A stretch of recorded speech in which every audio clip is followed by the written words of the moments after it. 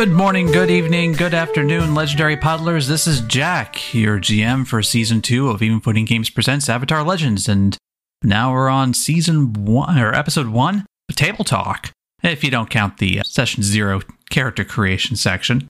I'm here, not so much with the rest of the party, but I'm here with Jimmy. You may remember Jimmy from Season 1, where he played everyone's favorite half-cat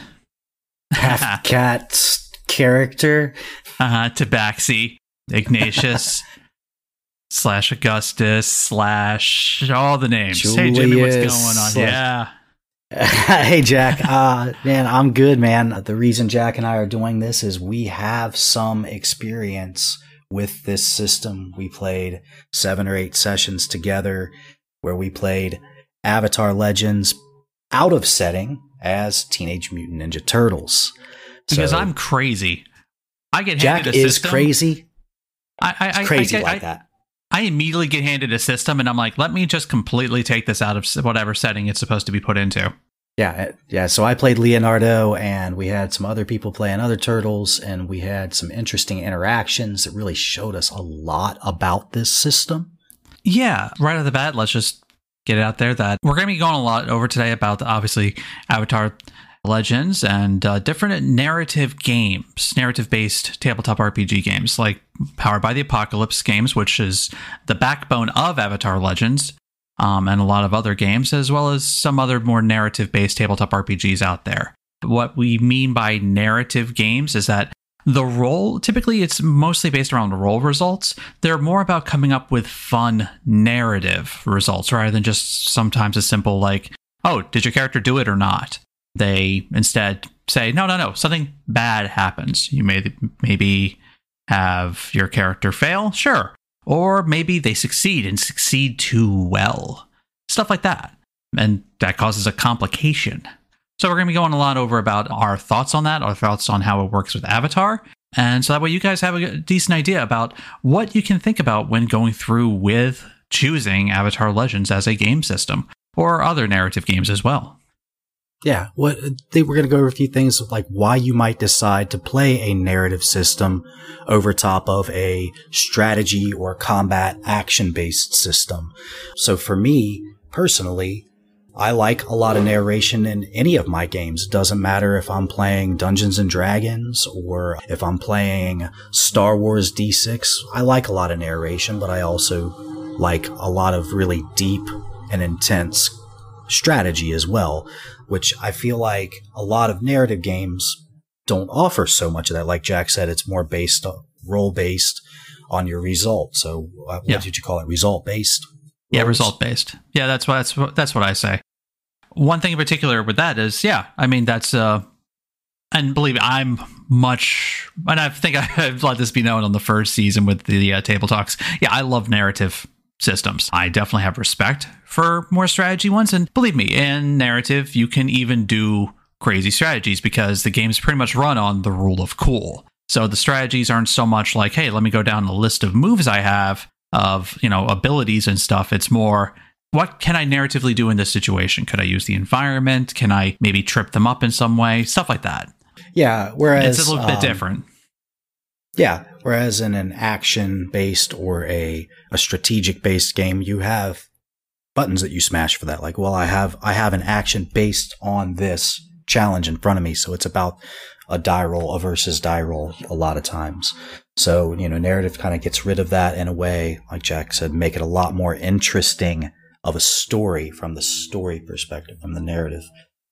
Well, the fun thing with Avatar Legends and Powered by the Apocalypse, they have a lot of tools to help a GM do all this and to manage, what I was just describing with the tactics. Meaning, again, how you're saying that, some games offer buttons to press, essentially, that you can do, or an action economy or something like that. These are literally more, can my character do this? Does it make narrative sense?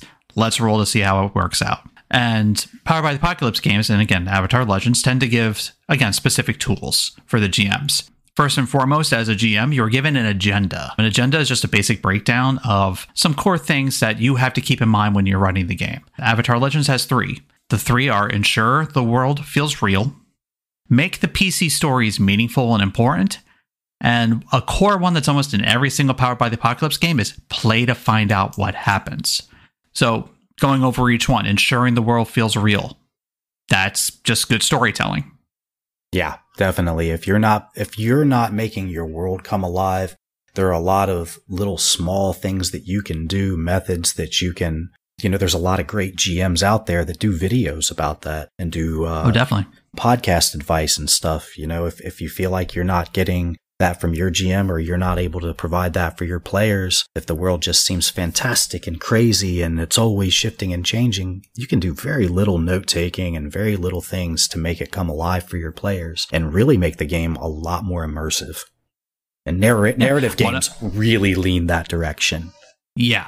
One of my favorite things about that is the fact that narrative systems tend to also, like, the NPCs, whether foe or not foe, tend to not have stat blocks. They're not just a bunch of numbers, because that's one thing on making the world feel real, and why murder hobos tend to be a thing sometimes, because murder hobos just see, hey, there's a bandit.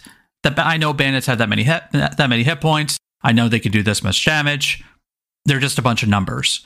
But when you start getting into, like, maybe reasoning with the bandits, maybe the bandits have motivation. Maybe they're doing it for a reason. That's when the world starts to feel more real, when its actions have consequences and characters, NPCs or monsters or alike, have thoughts and feelings. Now, the second part is make the PC stories meaningful and important.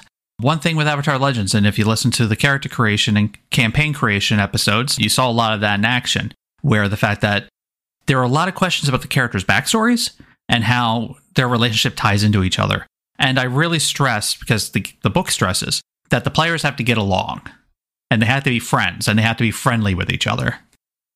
If you press buttons to make things happen, you can upset yourself, you can upset other people very easily in this game, because this game deals a lot with emotions. A lot.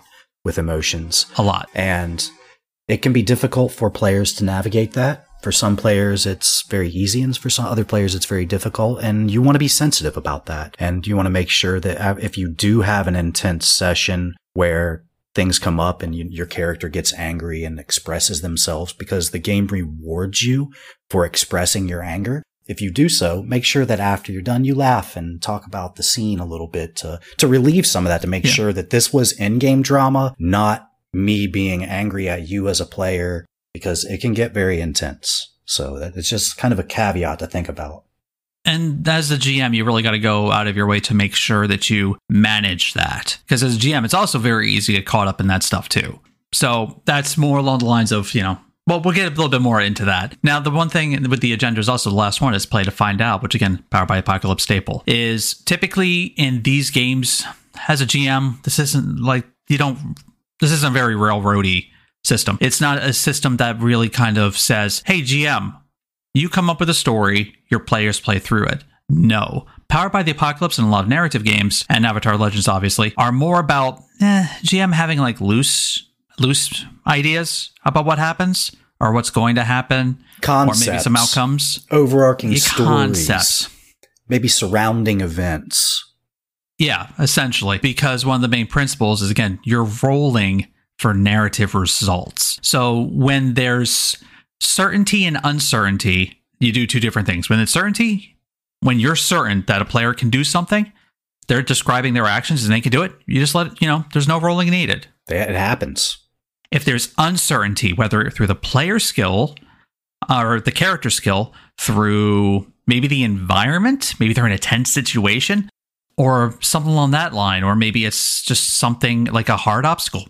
That's uncertainty. That's when you roll. And then the dice tells you basically if it was a good result, a mixed result, or mixed positive result, meaning, succeed with complications, or a narratively bad result, which again could be, hey, maybe you did too good. Maybe you didn't do well enough. Maybe something got in the way. The cool thing about that is that you can fail forward with that type of thing, because the result says there's something narrative bad that happens. It doesn't say that you fail to accomplish what you were setting out to do. Just something narrative bad happens.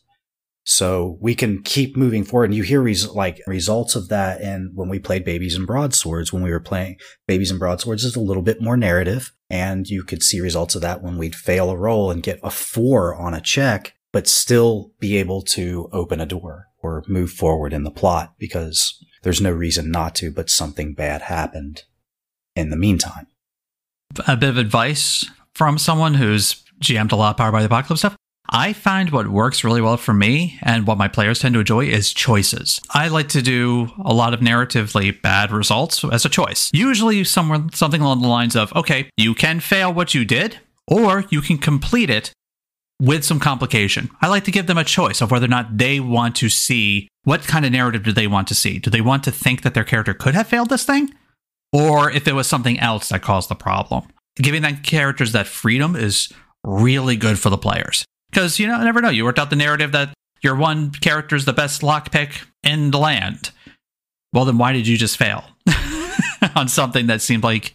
Yeah, and I can say this, that I've been playing RPGs, and I've probably played about 20 different RPGs before I ever came to become a game designer, or even met Jack, or played Powered by the Apocalypse, and I've never had a GM say, tell me what you think happens when you roll badly. And I really liked that as a player for my first time. This was my first time in a Powered by the Apocalypse game where I played more than just this opening scene or more than just one interaction. So I got to experience what it was like to move through these motions and move the game forward in such a way that I was helping to tell the story as I'm making the decisions. And it was an awesome feeling to have a part, especially because I'm a game master more than I'm a player. It gave me that ability to kind of flex in that way, that creative way. And seeing each player, the way that they interact with those decisions as well was also really cool. Because again, it was the first time for me. And now that I've played several other games with people who have played Powered by the Apocalypse games, I see that it's just kind of a norm. That happens a lot. And it's really cool. Really cool. And this goes into a good topic after the agendas of why play a narrative-based game more than your standard, I shouldn't say standard, strategy-based. For example, strategy-based. And keep in mind, we are talking about Dungeons and Dragons and D20, where, granted, you can tell great narratives. You can tell amazing narratives. I've been part of several campaigns and I've run several campaigns with the story themselves were epic and huge. But it wasn't so much a lot of times because of the mechanics. A lot of times, the mechanics didn't really drive the narrative. Right. So that goes into a lot of, but Jimmy just said, goes into a lot of that topic where these games, the mechanics, you don't really have to be oh, are you a GM that believes in the rule of cool? Well, just by playing Powered by the Apocalypse, your answer is yes. Yeah. If you don't like the rule of cool, then you shouldn't be playing Powered by the Apocalypse. And here's the thing. The rule of cool, I don't know how much it should be applied to a truly strategic game. It takes you further away from what that strategic game is meant to do by keeping things on this very even playing field. When you introduce the rule of cool from a narrative game into a highly sophisticated, very deep strategy game, you're saying that the strategy doesn't matter that much.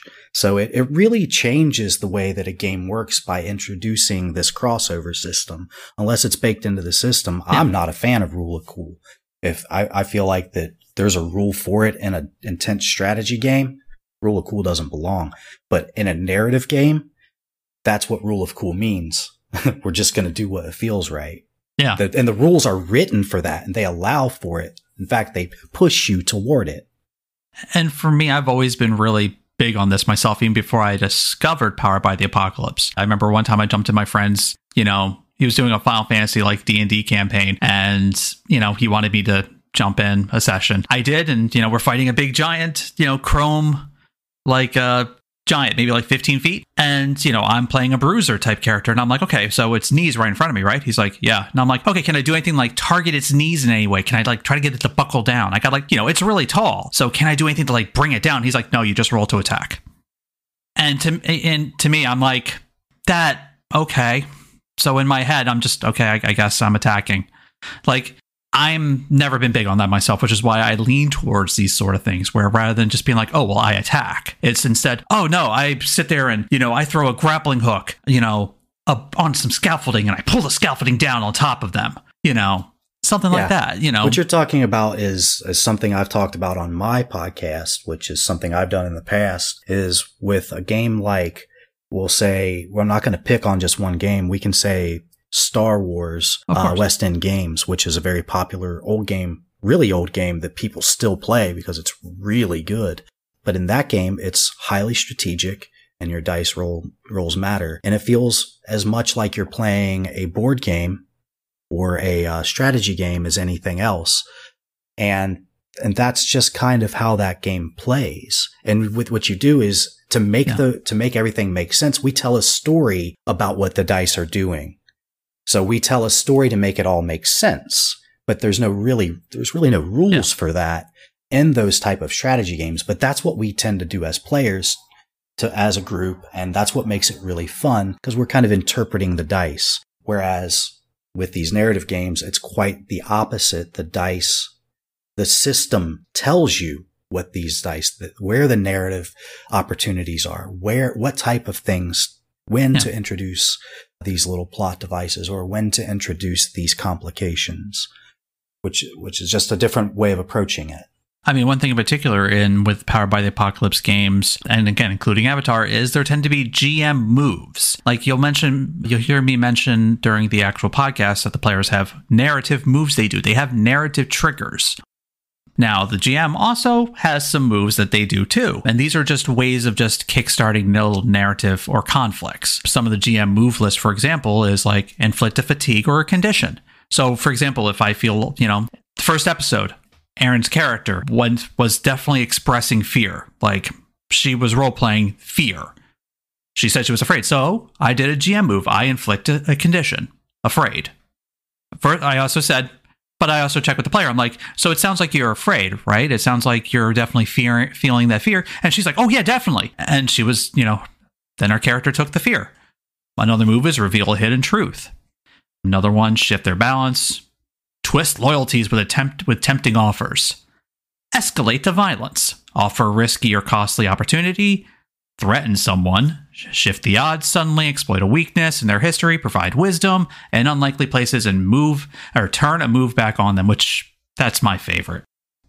And so these are just little narrative clues, but also you hear a lot of mechanics in those moves too. You hear a good mix of both mechanics and narrative to help guide the story and give them new things to encounter. Yeah, where those two things are married in the system. You're not just laying a story over top of the dice to make it make sense. They are absolutely married, the dice and the story. And that's the big difference.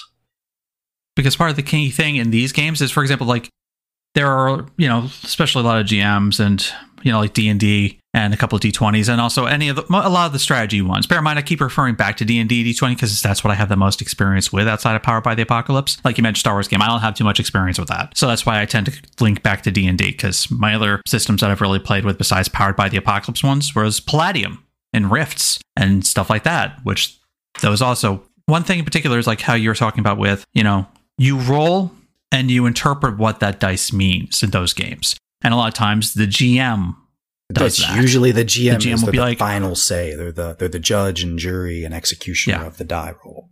So another thing why you choose to maybe play a Powered by the Apocalypse game or a narrative game is if you don't like that. You don't like being told what your character does.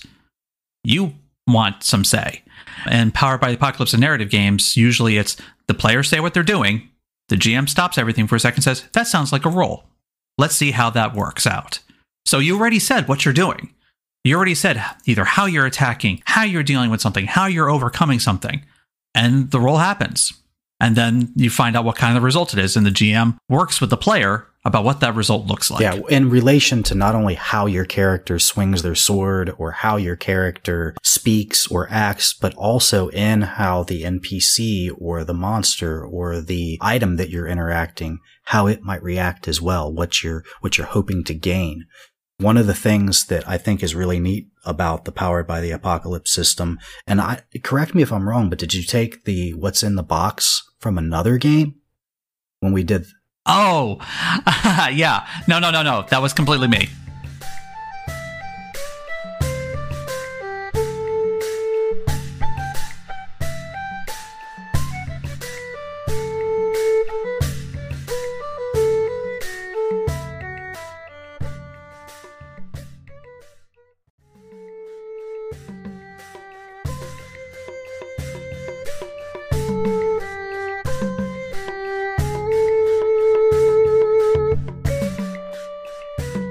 I decided I do a style that I like to call player first, where the players really shape the narrative almost more than I do. I devised a GM move called What's in the Box, named after the movie Seven. Because keep in mind, well, what's in the box at the end of Seven? No one really knows. It's kind of open to interpretation. We all pretty much know what's in the box, but the key thing is that how I was specifically wording it was Master Splinter would always give a lesson in the beginning. Typically, would always give some kind of lesson or moral advice. And just like in like the TV show or something, usually what happened during that episode kind of was linked to it. So what I would do is, let's say they beat up some Purple Dragon goons and they found a bag that was being used as like something like an exchange between gangs.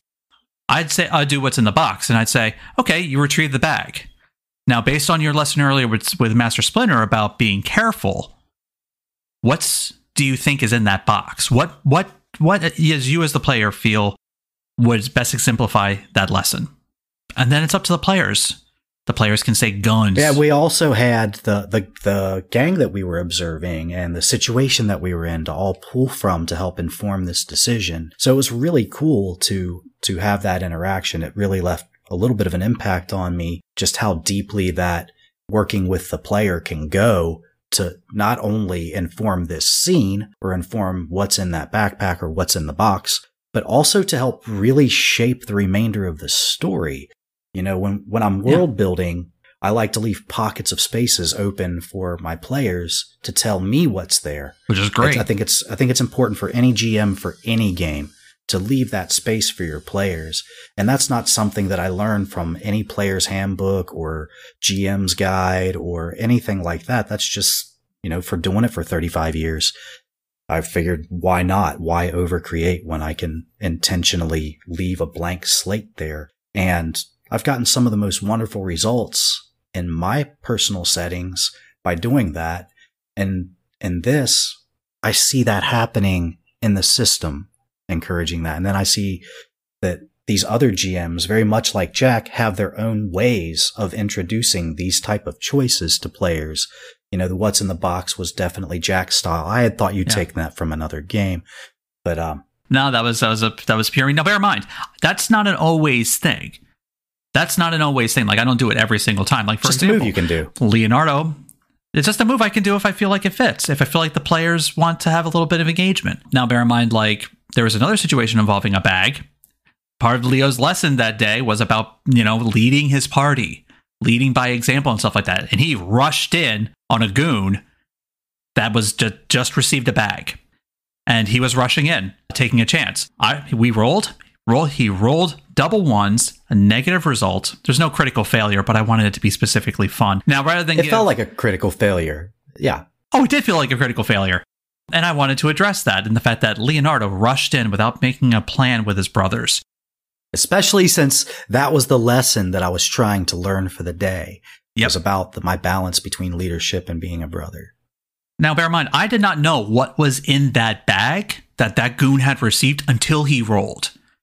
Now, granted, I could have easily asked him what was in the bag, but I'm like, no. I feel like I need, as a GM, to hammer this home. So, because he rolled bad, what was in the bag was a gun. And that goon pulled the gun out on Leo just as Leo rushed in. And rather than, spoilers, though it's only for us, Leo got shot, but it was grazed across the cheek. I knew as a GM I did not want like Leo out of commission and get shot in the shoulder, but shot in the cheek, like a grazed. First off, that's a deep wound. That's going to scar. That's going to be a constant reminder of that failure. It was a really cool moment for gameplay to get this sort of critical failure, but rather than simply not succeeding, having the option to introduce this complication, which is what the dice are telling Jack as a GM to do, that I got this scar on my face, and to have the license, like the artistic license, to take the game and shape the story in a way that the book is telling you to do so that the story can move forward. It was awesome. It was a really cool moment where that critical failure was something that I don't want to say haunted, but like stuck around. It was a way I got to play from that moment for like 2 sessions after that. because it made Leonardo feel in kind of a way, you know? Yeah. And we had like insecure marked off on your sheet. Leo had a bunch of fatigue. Like, we had a lot of narrative results from that. Now, bear in mind, earlier that fight too, they threw kunai at the tires of a car. Two of them rolled misses. I had the kunais hit the car. They rolled misses, but yet they still hit. So how was it a narratively bad? Well, I did two things. One kunai hit the tire, hit it a little too well, and tore apart the real well. So it's not only the car could not move because of the tire being blown, but they really damaged the car. And the second one, I had the kunai hit, but I introduced a new threat. Out of nowhere, out from the shadows, and I didn't plan this. This was something I just was like, you know what, let's have something fun here. Casey Jones, their first introduction of the vigilante Casey Jones, he came out and jumped on this car that they were trying to stop and started bashing it in. And now there is a new threat. Yeah, and that's simply just one of the ways that you can introduce these sort of narrative complications. And in hindsight, when we tell the story of it, it sounds like this really cool scene. And if you're playing another game like Star Wars or Cthulhu or Dungeons and Dragons, you'd say, oh, wow, the GM had all these neat things planned. But in this, there was no plan. It was all based on not only our brainstorming the scenario together, but then the dice introducing these complications and interesting things that happen, which kind of all they're really doing is pushing that narration and saying to the GM and players, hey, work together and come up with more in this way or that way. You can even have situations where if like a player's like, like you could tell if a player doesn't like what they're hearing, not even from like, oh, I lost, but more like that doesn't sound cool. You can be like, oh, okay, well, what do you think should happen? This is the type of result that you should have. Either a narrative miss or succeed with the complication. What do you think should happen? And the mechanics want you to do that because they want you to tell a story together. This is not the GM tells a story and the players play along. This is you're selling a story together. So the whole question that we're asking here, when do you want to play a strategy game? You want to play a strategy game when you want it to be a dice game, a versus game. I want to play against the things that have been designed for me to defeat. And there's a lot of odds baked into the dice, into your character sheet that you overcome with strategy. Yeah. And maybe your players aren't that big into role play. Maybe they aren't that big in the narrative. They just want to beat stuff up, or maybe they just want to go along for the journey that the GM has created, and that's all fine. That's all cool. And those games are much better if you are if I know you've heard this, it's probably a bad word, but if you're a min-maxer, you probably are going to really like strategy games more than a narrative game. But if you're that person who likes to kind of change your mind about your character and make stuff up on the spot about your character, and you're thinking about your character all week and you're thinking about the story all the time, but not really so much about the abilities on your sheet or the things that you can do. Like, do I have a fireball, or do I have an ability to sneak around, or am I good with electronics? But if you're thinking more so like, does my character wake up happy? Does my character wear fuzzy slippers? Does my character like a certain color? You might lean more toward narrative games. Which is also fine. And also I say welcome to my table. I like both very much. Oh, I like both. I lean more one way. I like both. I tell my friends, I'm like, okay, if you guys want to play D&D, if y'all want to play like dungeon diving or something like that, or maybe a big epic adventure that, it's just more about overcoming the obstacles, sure. If I'm in the mood, I'll be more than happy to play. I lean more towards narrative. That's me. I've only played one other narrative game before I ever really got interested in anything, really. I played Cult when I was a teenager, and it's a very narrative, super I've heard of Cult. It has problems with the originals. I think it was 1991 the game came out, and it had some problems, and it was very different than everything else at the time. There weren't a ton of players, but the people who played it loved it because you're playing a horror story, and it very much encouraged the GM and the players to add to the horror level, add to the suspense, add to the thrill. And it was really cool. There was a remake of that game that came out under the Powered by the Apocalypse banner, I think 6 years ago. 7 years ago, something like that. Could have been longer. And it's really good. Which is more the one I heard about. That's more so the one you've probably heard of, yeah. They work exactly the same. That's the cool thing, except for they use Powered by the Apocalypse lingo and tools in the remake that very much emulate what the original one was trying to say in an awkward way. Now, to magnify it a little bit, now let's say you've chosen to play narrative games. Why would you play Avatar Legends over another one? Darn good question. By what I would say is Avatar Legends, and this is part of where we're getting at earlier, where we played it out of setting and it got kind of awkward, is because Avatar Legends has a few things that you have to keep in mind. It literally plays like you're supposed to be playing the show. By that, I mean you're a band of friends that get along, maybe have some little spats, and you're overcoming obstacles together. You work together. You know, you're not supposed to really have like the lone wolf that kind of sits off to the side and has a dark brooding past. I mean, you could, but you're definitely not going to have any focus on that. You're supposed to be together, a band of friends. That's going to depend on your group very much, the entire group. And if you do decide, I want to play a firebender with all of these waterbenders during the time of the war, and I want to be a lone wolf, and I want to be dark and brooding because I like Zuko and all this stuff. Make sure that everybody's on the same page with what that's going to look like before you do that, because this system will pit you against one another if you're enemies in any way, or if you're angry with each other, if your characters are angry with each other, it will pit you against one another. Now, bear in mind, when Zuko joined the gang, there was a little bit of like trust. But he was their friend still, like almost like right away. They're like, oh, okay, we'll work with you.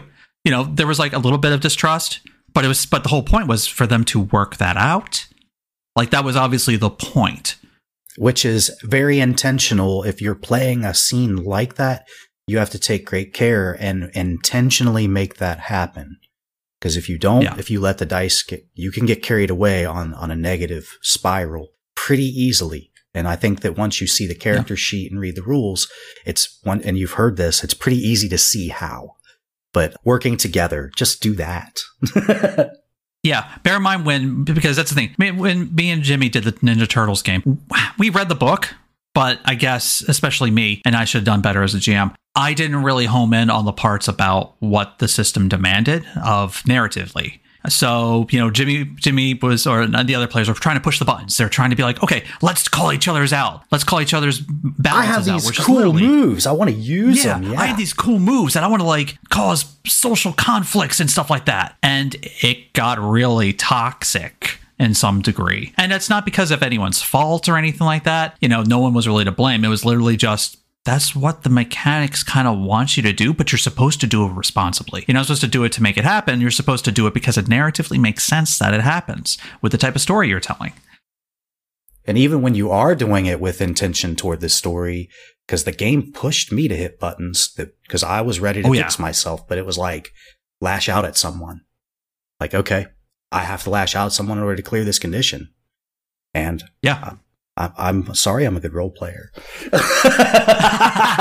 No. Again, there was nothing bad about it. There was nothing. It was amazing. It was just an amazing scene, but in the wrong setting, it could have really hurt someone's feelings. It really can. Because the fact that we were doing Ninja Turtles and the fact that they were a band of brothers who were already used to each other and kind of knew spats could happen definitely helped ease some things. But if it was like a group of, the characters were a group of strangers and we pushed the social conflicts and the relationship conflicts. And if the players weren't used to playing with each other, especially. Yeah. That could get ugly. That right there. It could have been. That can get ugly. It could have been horrible. So the one thing I'll say, especially about, and also about the techniques, the combat techniques, which we haven't really gone over in the actual play podcast yet. The techniques, it's kind of hard to narratively take the bending out of it. Like at first I thought it was going to be easy. But when we did Ninja Turtles, for example, it was not easy. Oh, yeah. Like it was kind of made little to no sense. And I think the idea of range is something that is supposed to be kept in mind, despite the fact that there is no mechanic on range. There's narrative of range. Yeah, that is a bit awkward. It's not. I don't think it's anything that's impossible to overcome just through good play, just intentional play. But there was some awkward moments there for sure. So I'll say the key thing is if you're asking, well, why should I play Avatar Legends? Why should me and my group play it? If you love Avatar, The Last Airbender, and Avatar Korra, if you love those shows and you're sitting there like, okay, well, I constantly go on the forums of this D&D group or whatever system, and I'm constantly asking, how can I play Avatar and D&D and stuff like that? Don't do that. Play Avatar. It's literally tailor-made for it. It is awesome at emulate. Awesome. Like you can see when I've read the book thoroughly, which I've done a much better job since I first started playing. After reading the book thoroughly and breaking it down with not only Jack and the players in that group, but then breaking it down further with another friend and a couple of other people who've played it, I can watch that show now and see the interactions from the book happening. And it's social combat, stuff, all of it. It's beautiful. It's perfect. Do not try to adapt Dungeons and Dragons. It's weird. It's awkward. It doesn't work the same. And you have to kind of force a round peg into a square hole. And you can do that with modifications and narratively and the way you work it. Yeah. But it is never going to even come close to what Avatar Legends, the role-playing game, does for that setting. Not even close, ever. Now, if you're trying to, let's say, turn a D&D campaign into something like that, there are other systems to recommend that are still narrative-based that can do that. Fate is a very good universal system. Fate's very good. I like City of Mist. Is like my personal favorite. I've done a little bit of homebrew to make it a universal system. If you'd like to know more about that, you can hit me up on the Even Footing Games Discord server. Absolutely. Feel free to jump on there. I love gushing about that. I like City of Mist a lot as well. I think that it requires a certain, I don't know how to put it, a certain level of expertise that. Yeah. Oh, definitely. It's not for beginners, I feel. Unless you have people around you who've played it a lot and can help you through it. If you're a whole group of beginners, I think City of Mist would be rough to play. It would be awkward. Yeah. For a while. I do not disagree with that. They often say it's easy to play, hard to master, and I have to 100% agree with that. Yeah. Because it's easy to get the basics going, but you kind of get the idea that something's off, and you kind of need to deep dive a little bit to find out what's off. But you can find out what's off. So, main thing with Avatar Legends, if you want the Avatar experience, if you want to run around any of the eras, if you've seen the shows, read the books, read the comics, looking forward to the Netflix live action show. I'm not going to mention live action movie. There is no live action movie. I don't know what you're talking about. There's no live action movie. There's no live action movie in Ba Sing Se. Gosh, I hope not. In which case, play Avatar. Play Avatar Legends. It's made for it. Don't worry about trying to adapt whatever system. Or play Avatar Legends, then try to adapt. But the thing is, this system was made for this. It's a game for a fun group of adventurers and friends going on. So, now, keep in mind, it does keep with Avatar, so there is some very dicey subjects like, war, propaganda, all that stuff's in there. All that political intrigue's in there, in the game. The book. And how your character reacts to it. The book is beautiful. The book itself goes over some amazing amount of lore. An intense amount of lore, more than you'll ever need, and it's really cool to see it all laid out in such a way. It's just beautiful. The artwork, the way it's laid out. Yeah. It's worth every penny of its retail price. I promise you that. Everything you need is in that one book. There are other books as well, which I did really like the additions from. What was the name of the other book we used? The Wang Xi Tong Library. Very cool book. Added really interesting stuff. Not a lot, I feel like, but enough. More playbooks, more techniques. Yeah, which you could take it or leave it. You don't need that stuff, but as an advanced player... Hey, little hint. Chi blocking is in the Wang Xi Tong book. Chi blocking. Yeah. I'll have to Tai Li's chi blocking technique is in the Wang Xi Tong book. I'll have to look it up. So, I agree with Jack. The reason to play this, yes, if you want to play Avatar, if you want to deep dive into that setting, the book does that for you. If you want to play a very narrative game that helps you go through the story beautifully and makes it really easy for you and your players to interact and kind of create your own cartoon in your imagination, it's beautiful for that. Now, if you want to play a more narrative version of another game, Like Jack said, we have all kinds of recommendations. Tons. Tons. I've been lucky enough. Part of the reason I am not on, and I really wanted to play, but my work schedule is really demanding right now. And I'm also working on the next generation of Even Footing Games system, which has been informed by a lot of these games, especially Avatar. This is a little bit of a spoiler. There are some things from Avatar that I liked so well that it inspired me for our system. And there are some things that I've pulled from a lot of different places, from board games, from other RPGs, from other types of games as well, and LARPing. And I've played so many different types of games in my years and my time creating games as well. But there was definitely a couple of pieces of the way your combat works and the way that the characters are built that I just loved. And you'll see a little bit of that in our system moving forward. It'll be easy to spot the similarities, but there are huge differences, because I do like, as a player myself, I like a certain level of strategy and dice rolling games. I like that, but I also lean, like Jack, heavily toward narrative. So if you want a narrative experience and you're okay with the Avatar setting, I do think this is one of the best narrative games out there, hands down. And I will say that Avatar Legends has one of the most intricate and advanced combat systems I've seen from a narrative game, let alone a Powered by the Apocalypse game. Like, that combat system is designed by martial artists. It is cool. It is interesting. Really cool. I still think it needs a touch of homebrew just to stop a few exploits, but it's still technically in playtest, sort of. So maybe they'll work out those kinks. But it is good. Well, I think we've taken up a lot of your time today, and unless Jimmy would like to add a little more? No, I think we've covered everything I wanted to talk about times 2. Same. And Jimmy, it was great having you on this table talk. I miss you a lot during the podcast. Your presence is definitely, missed. I can't wait to hear. There's a Jimmy-shaped hole in our heart. I can't wait to hear what happens with this, to get to experience. Even heard episode 1 yet. Yeah, I get to hear this with you guys as you're listening. So enjoy the trip with me, because I'm going to be listening every Wednesday when this podcast comes out. I'm going to be listening that night to hear what these crazy players that I've come to know and love so well are up to.